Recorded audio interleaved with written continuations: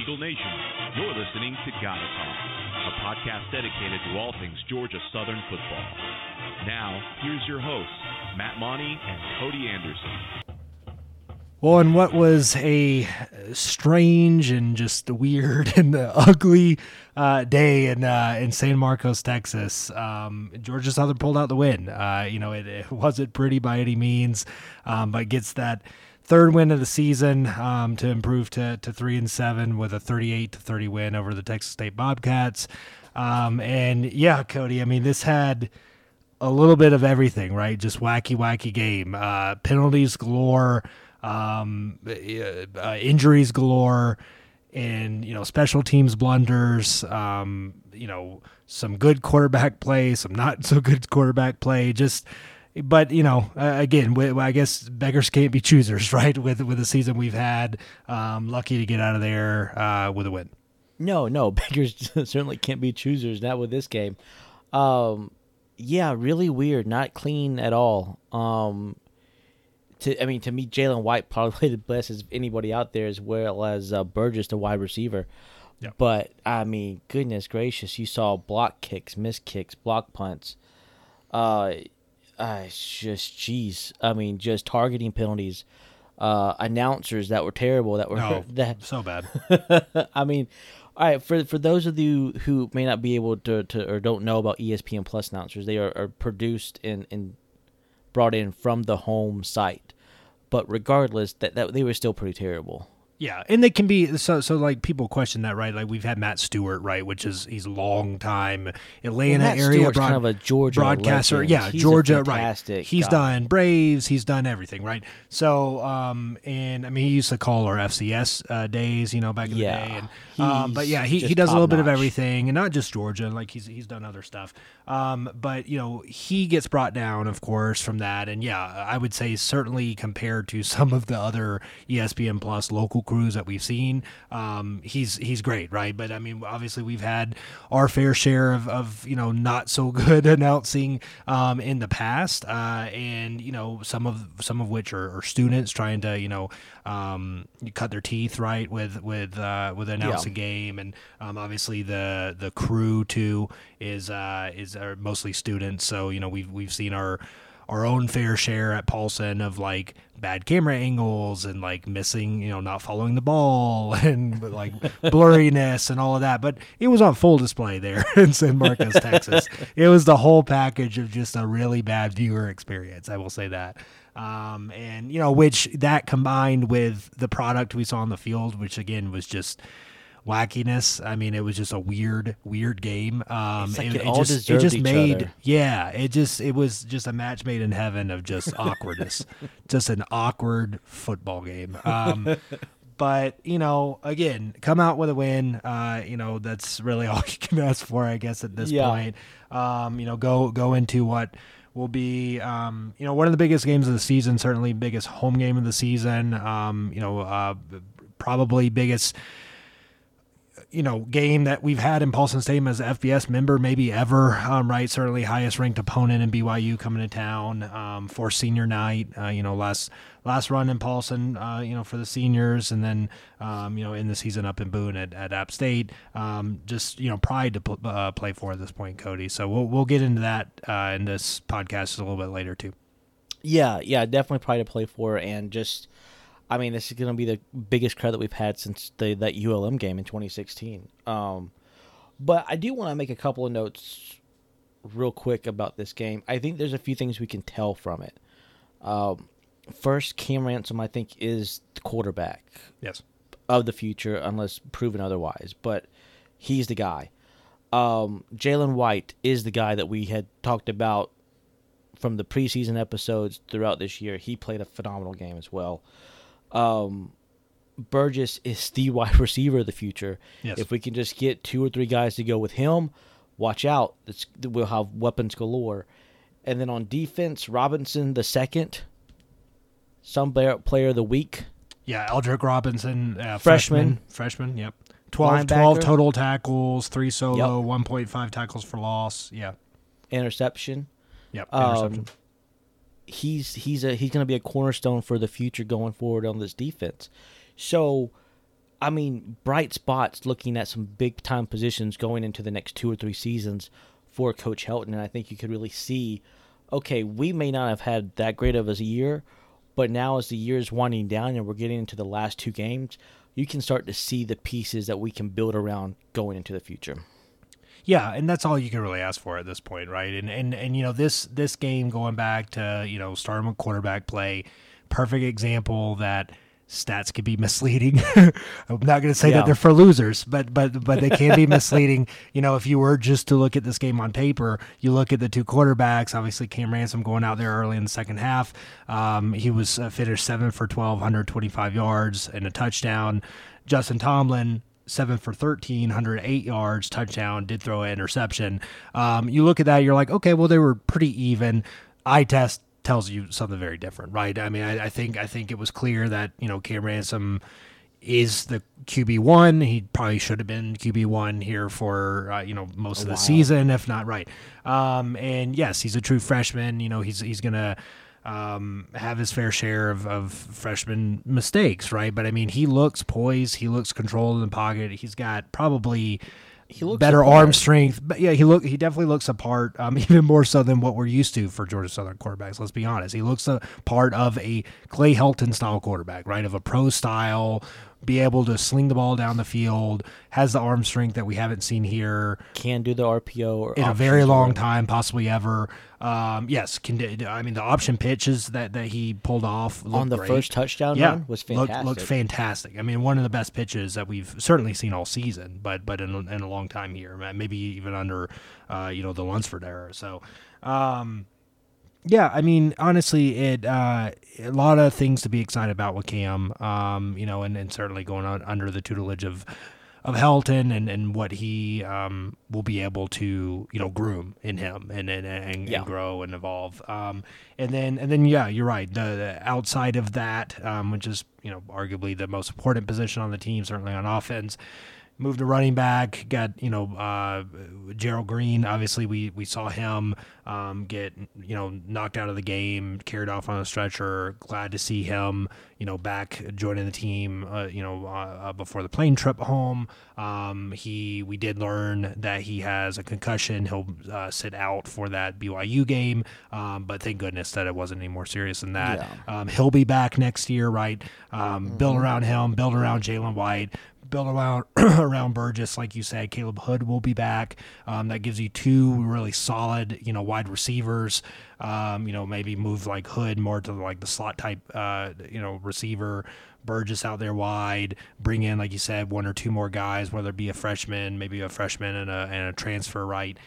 Solid core there. Bo Johnson, Pelkinson, right, at tight end, foundation there. Offensive line, I think, is going to need to overhaul, right? We lose 4, I believe, right? So, I mean, that's going to be a complete overhaul, but probably would have been an overhaul anyway. So, it's probably, you know, the timing is probably pretty good there. But, yeah, I mean, I think we have really good foundational building blocks for the future under Helton. No, yeah, I completely agree with that. And Saturday's game, despite the craziness of what it was, I think showed that pretty evidently, pretty clearly. Yeah. So, I mean, I guess getting into the game just a little bit more, I mean, you know, back-to-back weeks now, we ended this first half, right, with a blocked punt, going for a touchdown. Special teams just wasn't good all around, right? And in this one, for either team, but not for us. You know, I had to kick out of bounds, had to block punt. I think we were 1 for 4 on field goals. Yeah, 1 for, I believe so. Yep. And yeah, so it just. Yeah, 1 for 4 with a long of 24 for Alex Rayner. So, yeah, just, you know, got to clean that up because we're going to have to play perfect football to beat BYU. Perfect football plus luck. Plus luck, yeah. So, yeah, so, I mean, that got to clean it up. You know, as interim coach Kevin Whitley had said, right, is, you know, we just got to put the 4 quarters together. Still haven't really done that, but certainly good to at least get back on the winning track. build some confidence right going into this final home game. And yeah, I mean, injuries were just abundant, right? Ooh. I mean, it seemed like we were dropping like flies. Like every other play, there was a guy down. Penalties, galore. It seemed like the refs on both sides, were throwing, enough flags to fill up an industrial washing machine, right? I mean, it was so many penalties, but, it just, so 9 for 85 yards for us, 8 for 77 for them. Ugly game all around. But again, I guess it's the positive is not just a win, but in a game like that to be able to pull it out, because, that just hasn't really been the makeup of the team so far to this season. So especially in doing it on the road was big. Yeah, doing it on the road is big, because usually on the road we play worse than we do at home. So to kind of do that there was great. I mean, again, we can pick apart how ugly this game was. You can choose whatever, special teams, offense, defense. There's ample areas to go look and say, man, that was terrible. But we pulled out the W. We somehow found a way, didn't let a play or two take us out of the game and get down on ourselves, and they hung in there with it and kind of and pulled it out. I think the turning point to me, I think that kind of brought life back into it was the block punt that got us back up 24-17 in the third quarter. Yeah. Because I think after you had this block punt that tied the game to end the first half, I'm not going to lie. I sat there and was like, really? Again? Like, we just went through this with Coastal. It easily could have been over at that point, right? I mean, even just with a tied game. Goodness gracious. Like, I was just like, man, here we go again. We're going to come out flat in the second half. And you're up 17-3. You finally get some positives going, and then you just let them claw back, and you're like, all right, here we go. But yeah, so that facing that adversity and overcoming it, making some adjustments, right, and still performing well and closing it out. That's a big thing with Jalen White, obviously, a big part of that. But Ransom go down. Say what you will about Tomlin. I mean, yes, it was, a lot of fans were nervous, rightly so, with the kind of what we saw. A good pass, 2 bad passes, passes that should have been picked off, right? But he made the plays when he had to, and we were able to pull it out. I feel like with Tomlin, it's like he doesn't see the coverage. I think that's what I've concluded. Like, he understands the route concepts, but it's like it doesn't pick up the coverage of where the defense is, because there's just too many balls, like you said. Which is a dangerous equation when you're not the best passer, when you're not the most accurate passer. Where Cam on that long touchdown to Burgess was in threw into triple coverage. Yeah, but he dropped it right over his shoulder, about as big as a basketball rim. If you can make that throw, you can throw in triple coverage. But Tomlin isn't a good enough passer to make that throw consistently, so that combined with not reading the coverages as well, you're not gonna put up. I feel like all of us on Twitter were like, just run the ball. Yeah, it was like that. It was like that Seattle Super Bowl moment, right? It was like, don't throw the ball. Yep, the blind side, run the dang ball. Yeah. So. Yeah, I mean, I don't know how much more we should spend. I mean, so Cam Ransom obviously kind of transitioned to BYU. He obviously hurt his shoulder, like I said, went out of the game in the second half and third quarter. It was his non-throwing shoulder, right? So, I believe it was AC joint sprain. So they're hopeful that he'll be back for BYU and possibly be able to start. So that's good news. I know, I heard Randy Wade Jr. And some other guys that got banged up against Texas State are expected back as well. So that's good. I think really the only holdover injury wise is going to be Green, right, with a concussion. Mm-hmm. And then so I mean, hopefully we can be fairly healthy, and we're going to need it, and we're just going to need that emotion and the power of Paulson, which looks to be a sellout, possibly biggest crowd ever. Right, if weather holds up. If students show out, biggest crowd ever in Paulson Stadium, certainly in the FBS era. Yeah, I mean, it should be a energetic atmosphere, right? So hopefully, team feeds off of that, and we can make something happen, do something special. Yeah, I mean, look, they've had 2 losses this year to Boise State and to Baylor, right? Back to back. Back to back. They've had some pretty impressive wins. They went, I think, 3-0 against 4-0 against the Pac-12, right? They beat Arizona, Utah, Arizona State, and Washington State. And they had a doozy of a game against Virginia a few weeks back. So this is... Look, if you know anything about BYU, they're going to be very physical on both sides of the ball. They're going to try to just run it down our throat as well as throw it over our heads. And they're going to try to out-physical us. And they've been able to do that quite often this year as well as last, and they are a good team. It's coming off of a bye week. Yep, coming off of a bye week. 2 weeks to prepare. Yep. And so the thing is can you take the punch in the face? Because it's going to come. Can you take the punch in the face and then throw a punch back? And if you can do that, then you can hang with it. But if not, it's going to be an ugly game fast. Yeah. That's the best way I can put it. No, I agree. I mean, if you think that this is going to be like a slugfest and low scoring, no. I mean, they're going to put up points. We're just going to have to match them. And if we can outlast them, get behind Power Paulson, just feed off the energy of the seniors, right, playing for the last time, get some turnovers, we might be able to pull it out. But I mean, that's what it's going to take. I mean, it's going to be, might not be like the Virginia game you referred to, 66-49. They won that one, but probably also not like a low scoring like the week before that when they played Washington State, beat them 21-19, right? It's probably going to be somewhere in between. We're probably going to need to score 30 plus points to even have a shot at this one. Yep, you're absolutely right. And you're going to have to get some turnovers. I think that's how BYU beat them. I mean, not BYU, but how Boise State beat them. Let me go back and check the stats, but I believe so that was 26-17. Forced 4 turnovers, or was it 5? I think it's either 4 or 5 turnovers that they forced. 4. 3 fumbles and 1 interception that they were able to cause in that game. And that was the key to it. So again, I think it's gonna, like I said earlier, it's a perfect game plus luck, and that luck is turnovers. We're gonna have to be no less than +2 if we want to win this football game. Same thing. Baylor owned time of possession over 35 minutes, and then they got a fumble. They got a fumble from BYU. So, but yeah, that's kind of the key.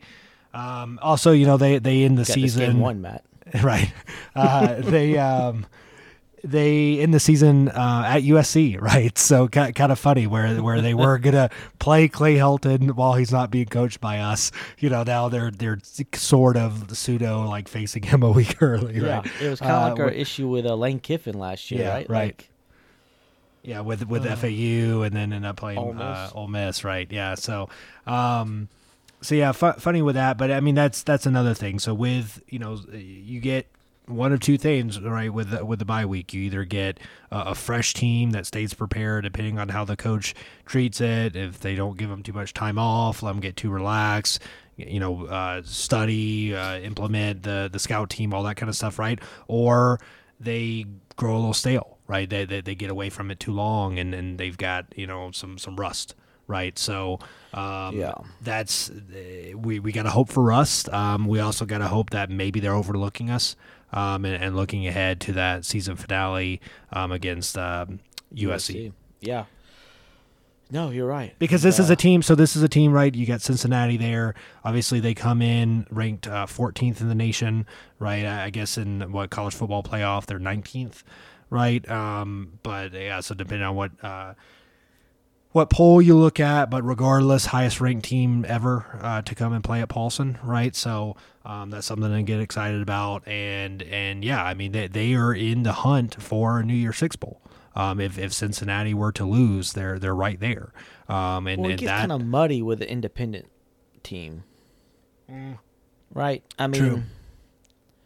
So I don't think they get to go to like a New Year's Six in terms of like the Group of 5 qualifier.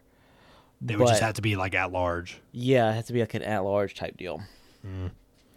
Got it. Yeah, so I mean, but no, I mean they're still in the hunt for a major bowl game. And in order to get that, to put them in their best position, they have to obviously beat us and USC, and obviously point spread and margin of victory coming into play with this year's college football ranking. So they're going to probably want to look to beat us pretty badly in this game, to be honest with you. Yeah. If you think they're just coming in to like skate by, that's not. No, I mean they're focused to come in, put up big numbers, prove they belong right in that top 15, top 10 conversation, and then go beat USC same way. A team that's down, but again, like you said, undefeated already against the Pac-12. Go in there, sweep the Pac-12. Make a really strong case at that point, right? To be in one of those major bowls. I guess from that we can talk a little more Clay Helton, I guess, and I guess so. Yeah. So he's hitting that recruiting chair hard. He's hitting the hard. Yeah, I mean, handing out, I think, to the entire Brunswick High School football team. It seemed like every senior in GWS college. Just handing it out, just putting it in lockers, right? I mean, it. You get a scholarship. So, but yeah, I mean, it's cool to see that, right? It's something you don't see every day of like has been the narrative, right? Of a head coach like that. Come in mid-season, be able to hit the recruiting trail early, being able to start, recruiting coaches right early, building staff, before the end of the season. No news, obviously, as we record this on that front.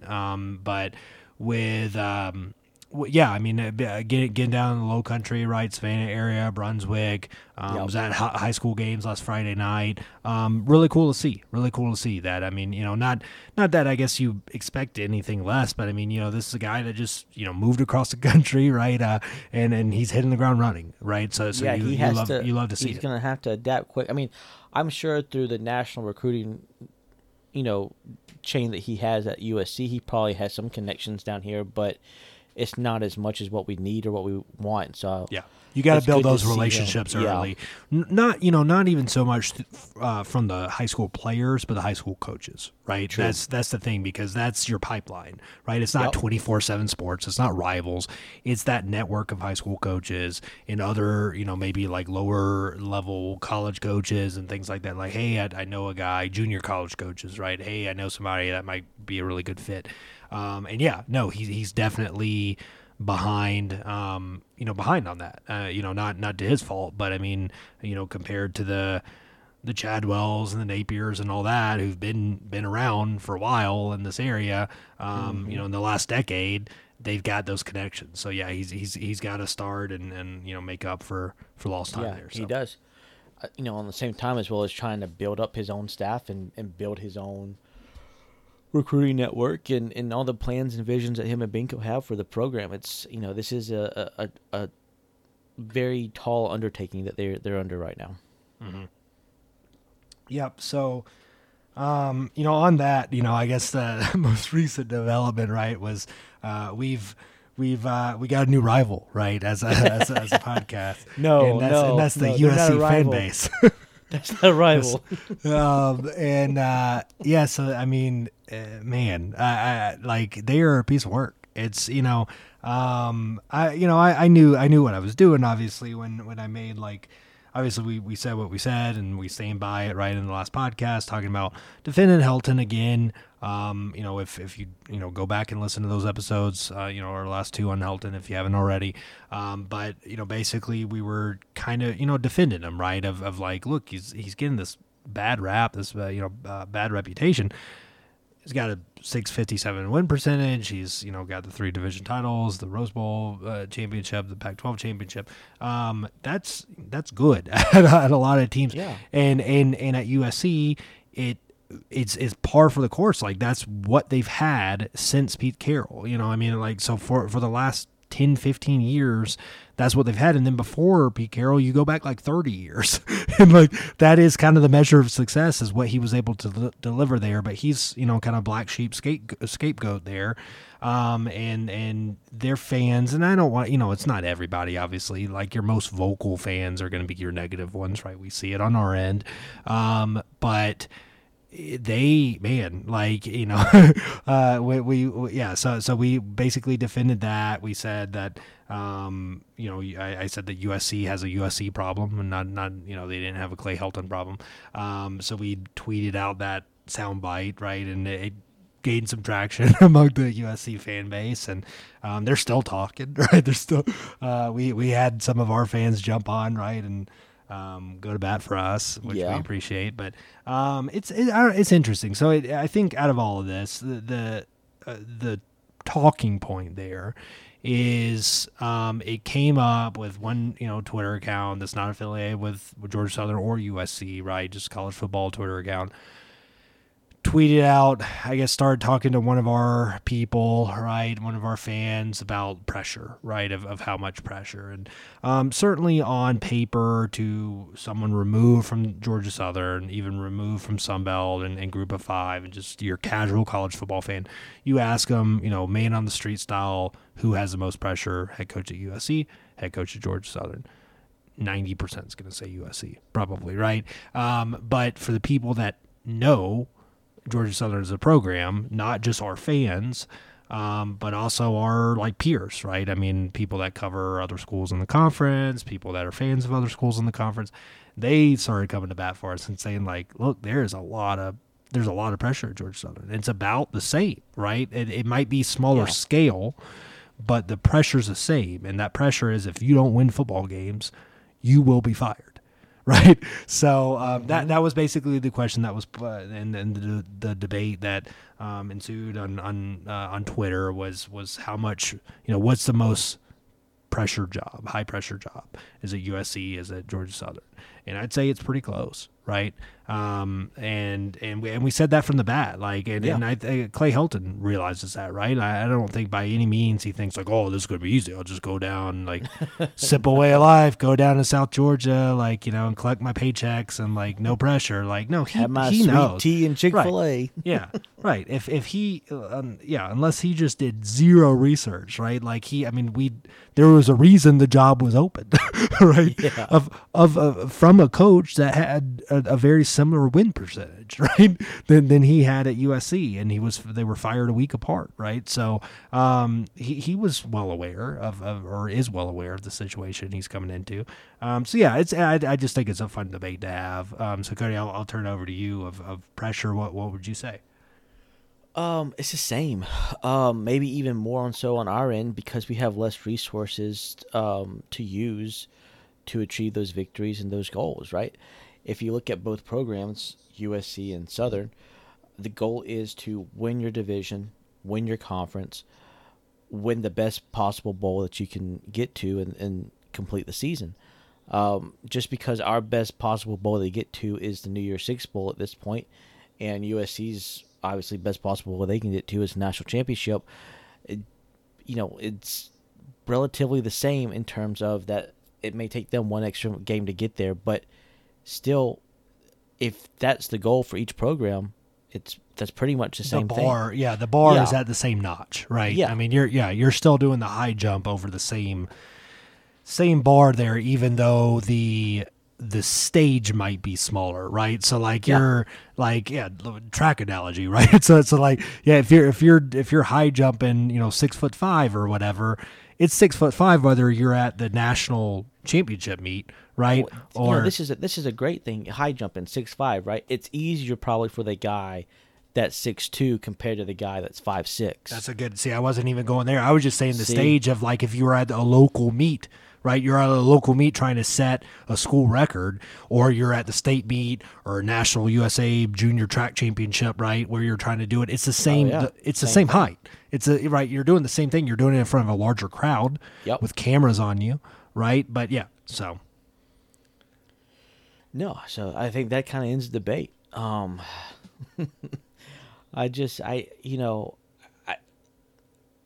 for prestige, and I mean, honestly, if you know college football, especially from the South, Southern has prestige of its own.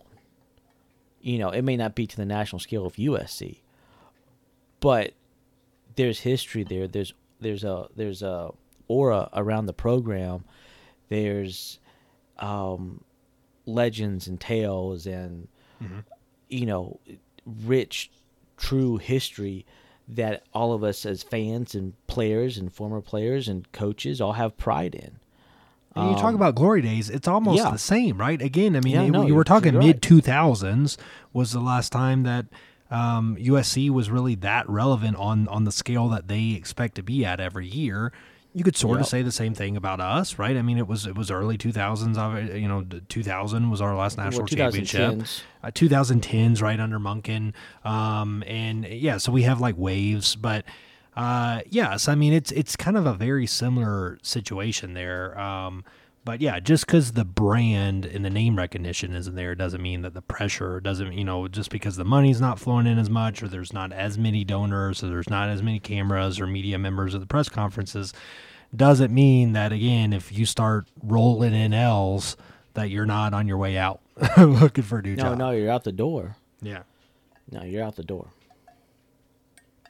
And yeah, and the thing is, you know, again, with USC, it's we kind of said it last week, is that like we needed Clay Helton more than he needed us. Like he could have waited, no matter what their fans say, right? There's no way that with that resume that you're not getting, if not a head coaching job at the Power 5 level, then possibly the G5 level, and if not that, you're getting a coordinator job somewhere. If not that, you're getting a quarterback job somewhere. I mean, he could literally go to a P5 school and be a quarterback coach, or go to and make as much, or if not more, than what he's making with us, right? Or he could go to Fox's college football show and be an analyst there, or whatever the case may be. And take a year or two off, make some money, have more time off, way less pressure. Talk about less pressure, right? You just show up and talk about football. And do the Urban Meyer method and take a couple of years off and then, you know, go to the NFL to be a quarterback coach or whatever. Right. So, I mean, it's just weird, but I mean, I get it. I mean, we obviously have a passionate fan base. You know, we've seen our fair share of bad coaches, right? And we had some of the USC fans clapping, saying like, you know, he's the worst coach in the country and like all of this. It's like we might have had two of the worst head coaches in college football, right? In 2006, BVG in history, right? With BVG and obviously with Summers. So like we know that, right? So don't just be throwing around that title. But yeah, it's just interesting seeing, you know, the perspective of a different fan base and in some ways maybe look in the mirror of, you know, but but like it so again, in no way is that saying that like this is, you know, flawless, that it's gonna work out. Like we don't know, but I mean, it's for what they're saying, it just doesn't add up. Yeah, there's nobody has a crystal ball that's going to say what's going to happen next year, the 2 or 3 seasons after, but based on what we can tell on paper and what we can see, this is a good hire for both parties involved, and this should lead to success coming up for the next 2 or 3 seasons. Now, will it happen? Who knows? If it doesn't happen, are we going to sit here and be like, rah, rah, rah? No, we're going to do exactly what we did this past season. And be critical. And say, you know, what we think is the issues and how do we fix it, and, you know, be a big group therapy session like this year's been. And so, but no, and if he succeeds, then we'll, you know, it'll be a big cheerleader fan fest like it was in 2018. I think the move is good for all parties involved. I do. I think it was time for him probably to go at USC. I get, you know, obviously we've heard all the talk of like he was in over his head, and you know what? I've said it, like he might have been, right? I mean, again, you're talking. Yes, it's a high pressure job. It's a big stage. And like like we said last week, the most successful people that have been there are not just successful head coaches at the FBS level. They're NFL guys. You know, Pete Carroll, like it's those type of guys that come in that run that program like a junior NFL team. That's when they're successful. So they hired their version of Lunsford, but with a better resume than what Lunsford had, right? OC at several schools, including at that school, good recruiter, all of that, right? But in their eyes, that was like small potatoes, right? They they didn't want that because they wanted. They swung and missed. They think bigger, right? They missed on Lane Kiffin. They missed on Sark. They missed on Ed O, right? Who had him for an interim, and then he ends up leaving. So and then you're like, they felt like they were settling. They felt like they were settling for just another assistant coach, another coordinator within the program, instead of going big and going for your Urban Meyer, your James Franklin, your insert NFL guy here, right? Like that's what they wanted, and there's like, no, Clay Helton, and from the start they didn't even give the man a chance, right? Like, no. I mean, it doesn't seem like it. So he gets hired in 2015. He loses the next 2 games right after they take off the interim tag, very similar to Lunsford. Goes 1-3 to start 2016. Then the pitchforks and torches were already out. They were sharpened and lit, right? At that point, they wanted him gone right then and there. And I don't think that ever changed. Obviously, he wins 8 games, right? 8 straight after that. Ends up going to the Rose Bowl, winning the Rose Bowl, wins the Pac-12 championship right the next year. Ends up going to 3 Pac-12 championship games. And good overall record, but they just never were happy, I think, from the start. Yeah, I think we can put a bow on that one. Mm-hmm. So I think the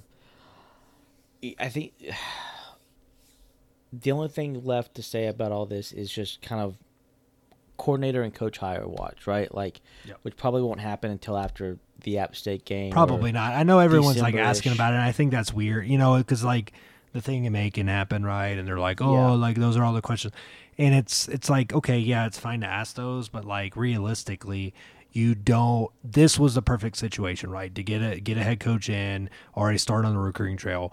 But it's going to be all quiet on the Western Front probably, and you probably want it to be that way for assistant coaches, even coordinators, because like you don't want to just hire a bunch of guys that just got fired, right? Sure. I'm not saying that we're not going to do that. Like there might be a few, because I think there are quality coaches that are now looking for jobs that have been let go because they were like scapegoats, right, for the head coaches, in some situations, Florida, Nebraska, right? But like so I'm not saying that those are options, but you're not just going to fill your entire coaching staff with guys that are available right now. So, there's a lot of guys that are going to coach through the end of the season, possibly even coach through bowl games. So yeah, it's going to be a couple more weeks at a minimum until we start hearing some of these names, right? So, and that's fine. That's fine. Like but I think I get why our fan base is like impatient and anxious about it, because we got the head coach so earlier than we expected. So now we expect everything else to flesh out the same way.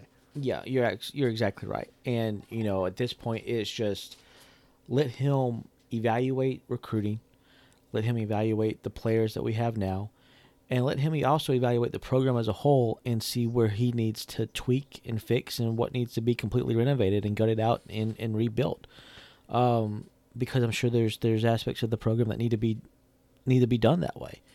Mm-hmm. And, again, I think the PR job that they've done with the athletic department and Coach Helton has been superb, right? He has hit all the, press conference, get out in front of the media, get out in front of this, get out ESPN Plus, the first home game with Coastal. It's been superb. And like you said, I think this past week, or I guess, what is this, Monday, what's today's date, the 15th or 14th? 15th. So, and he's up there in Macon. I think he's speaking at the Macon Touchdown Club tonight. So again, I think all these things have done it in the right way, at the right time. The assistant coaching hires will, I think, be done the same way at the right time. And I think we're just interested to see who it is so we can get some understanding as to what the offense will be. I know he says 60-40, but the offensive coordinator will give a big clue as to, is it really 60-40, Or is it going to be just 60-40 for like 6 games, and then we're just going to throw it all out and just bomb it up the next 6 games, final 6 games of the year? And those option plays, is it going to be 2 option plays a season, or is it going to be 3 a game? Yeah, exactly. And then, honestly, this is something that nobody's talking about. That to me, and I don't know if we talked about this when in the first episode that he was hired, or if we just had this off record, but to me, the most important hire right now is defensive coordinator. You'd said it, yeah. Okay. All right, and defensive philosophy. I agree. Because the defense has really struggled this year. They have. And even though they've played better, I will admit they have played better in the last 2-3 games, it's still a struggle to watch them at times. They still look kind of confused or lost. And historically, right, it's easier to turn around a defense.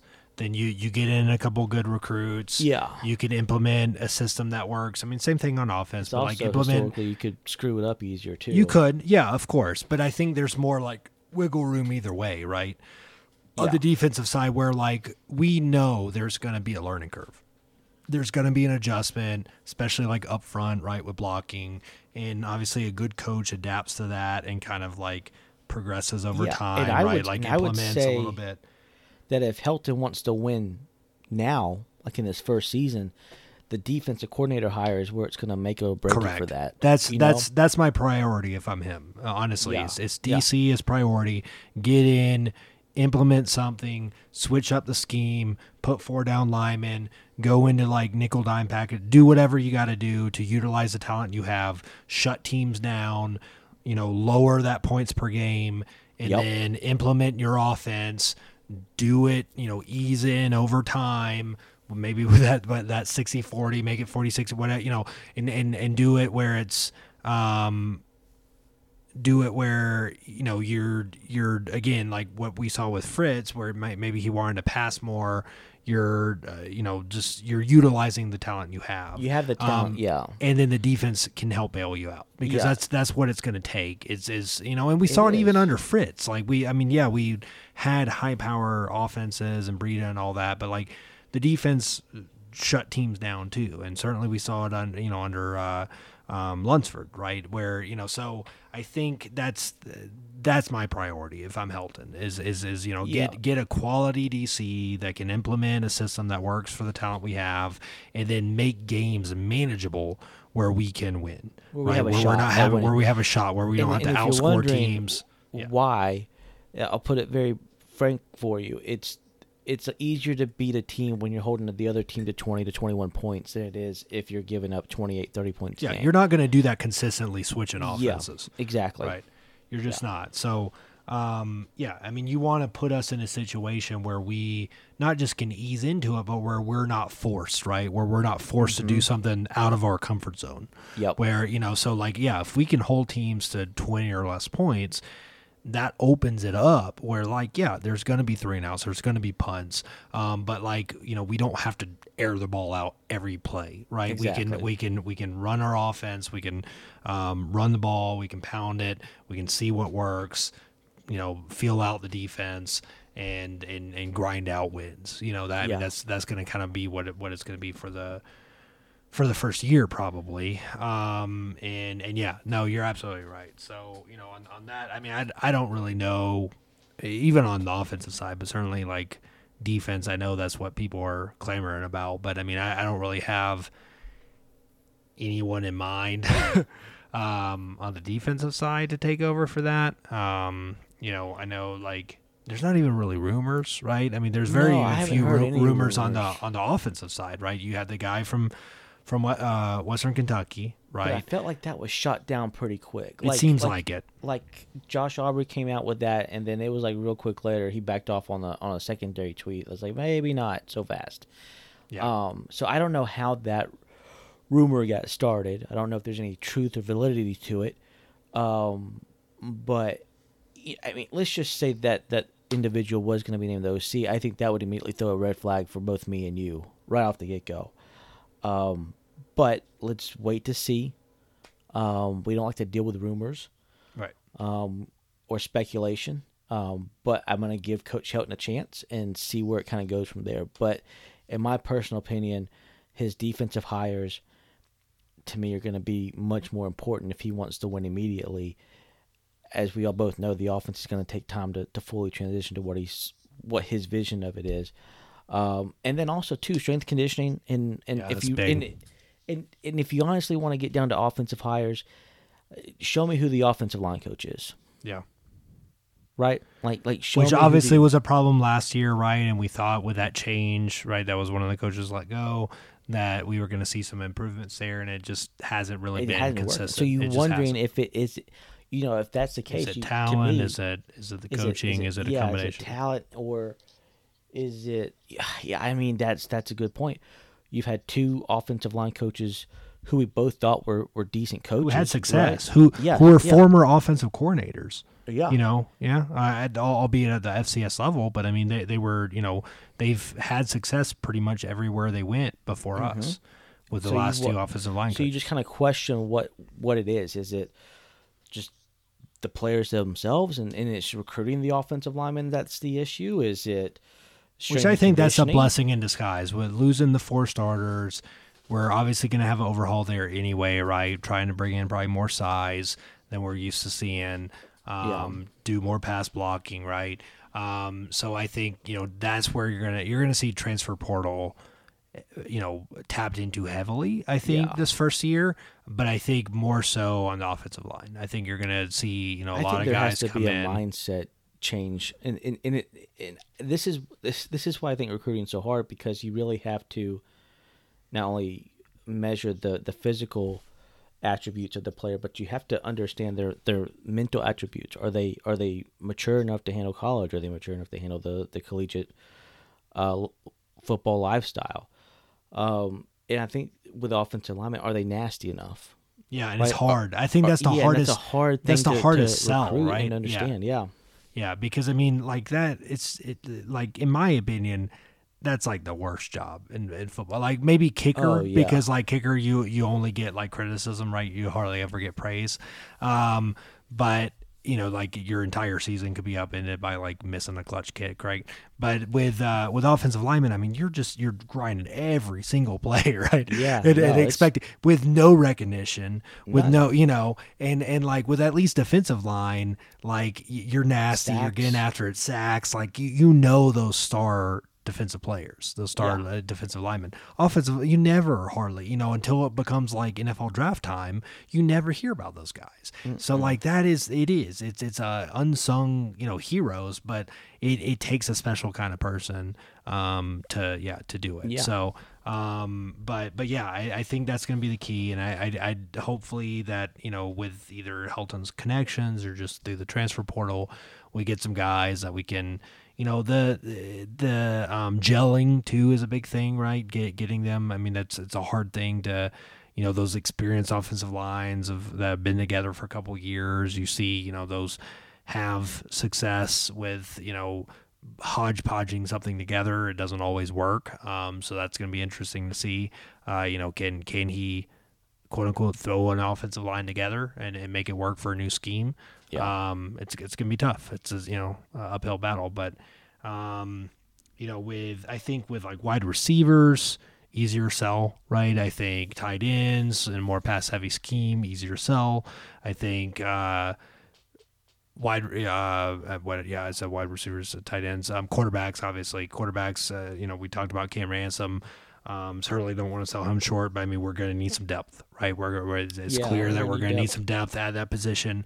So I think, bringing in either transfer portal or get in, some young recruits and that are more pass heavy pro style. Yeah. They'll probably try to get at least one, high school recruit. And I would probably say at least one transfer.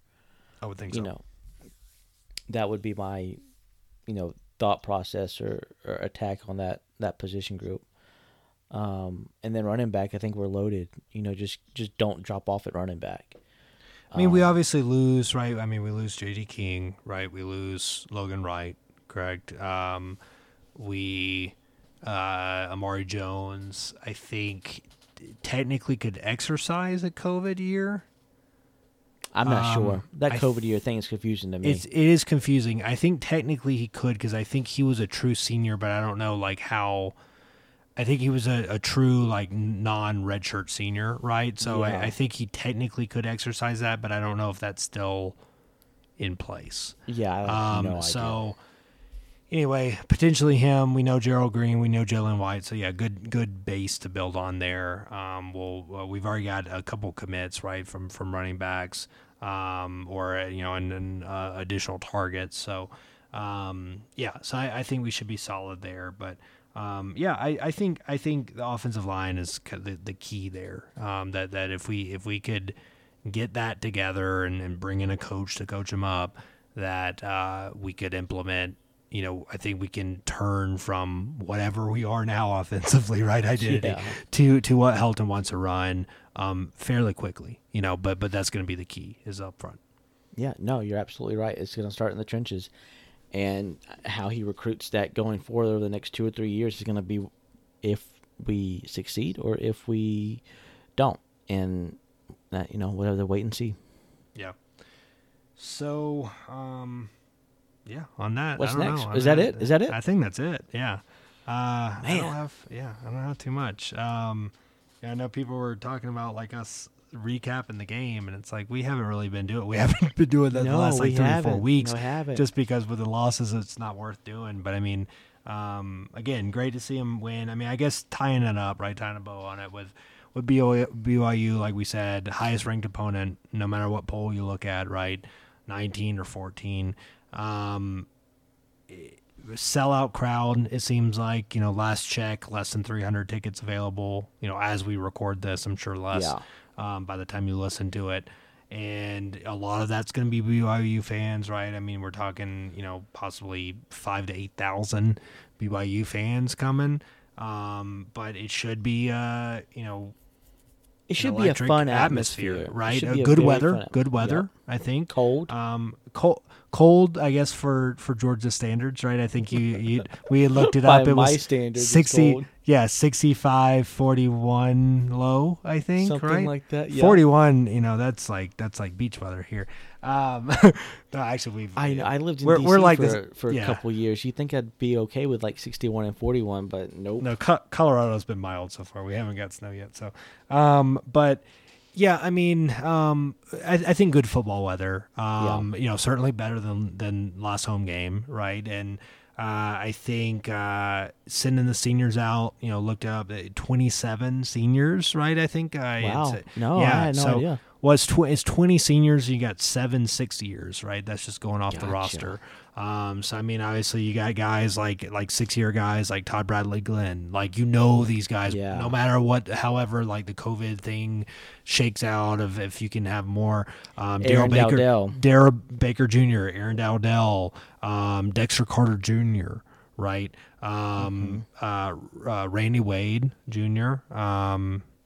Dowdell. Trying to see other like main note. I'll call them out, even though the offensive lineman Lawrence Edwards, I think backup offensive lineman.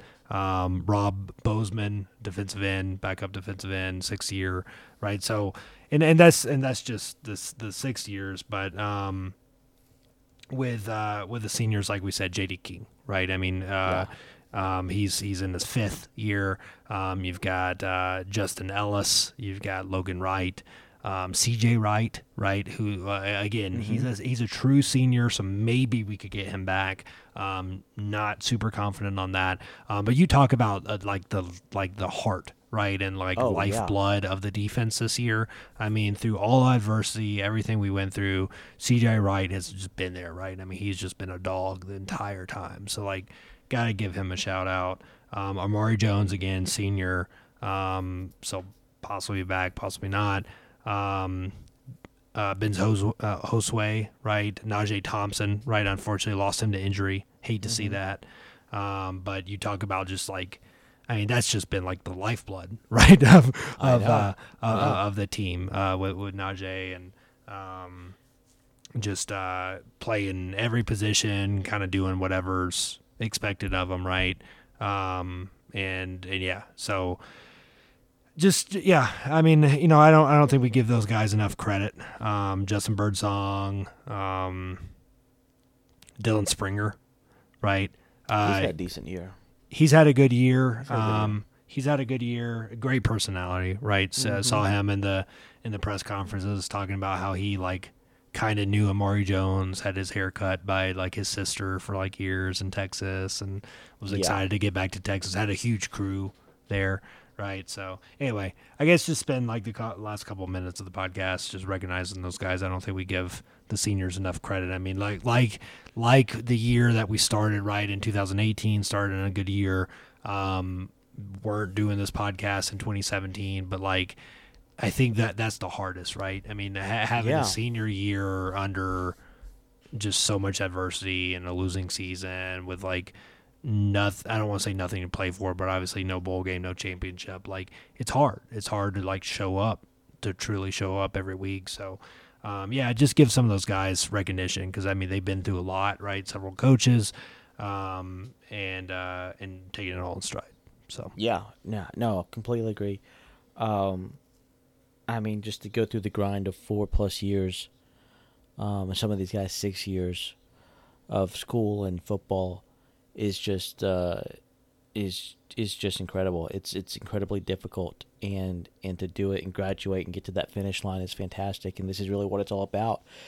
And now these young men can go and be professionals in whatever career paths they want to choose, and that's what it's about. That they have this fresh start to go be successful in life, and now that they're leaders, right? You've gone through this process. Your leaders, go out and be leaders in your businesses or you're the companies that you work for in your communities, and that's what it's about. And every year there's going to be a homecoming game at the very least. Try to get back to that.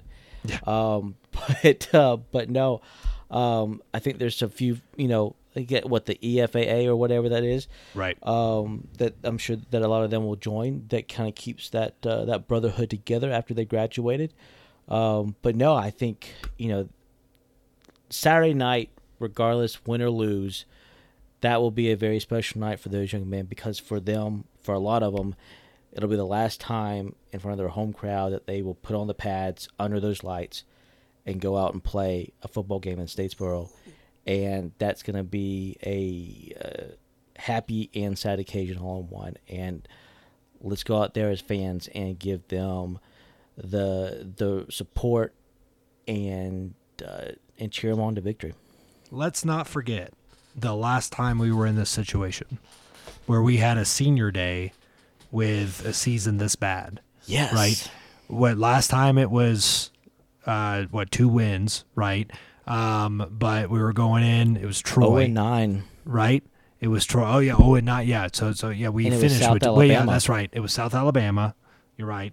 Thanks for correcting me. It was South Alabama. 0-9, and then we ended up getting our second win against Louisiana right on the road. But senior night, right? And destroyed it 56-0, I believe. 52. My memory. 52-0, close. So again, much different opponent, right? But you saw in a season where coaching maybe wasn't up to par, right? It was just a lot of adversity. Again, people could make the argument of nothing to play for. Just they could have easily laid down, and they didn't. Those seniors, I think 22 seniors at the time. This is a great way to go out. I mean, scrap. You don't get to reach your goals, but man, I think even more so than the App State game. Spoiler. I think this game is more important in the grand scheme of things than the App State game, right? It would be. I mean, in no way am I saying yes, beating App State would be incredible, and get another win at the Rock would be awesome. But winning that last game for all these seniors, probably the biggest senior class we've had, I'm guessing here, but just based on the COVID year and all of that, if it truly is 27, 28 guys, that's a crazy number, right? So, and I mean, you see that across the nation because everyone's going through the same thing. But still, you're talking about guys that have just grinded out that this has been for the better part of a decade, right? Their life, right? So put it all on the field one last time.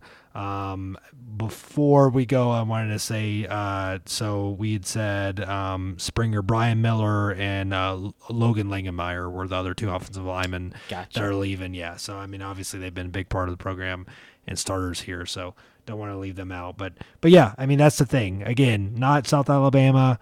Could go very differently, but I think it could shape up to be a special day, right? They come out, ball bounces the right way, they play with fire. BYU's overlooking us. The crowd, they get behind it, right? Power Paulson, full force. Let's get it, right? I mean, why not? Why not? Nothing to play for but to play spoiler, Cody. So with that, as always, Hail Southern. Hail Southern.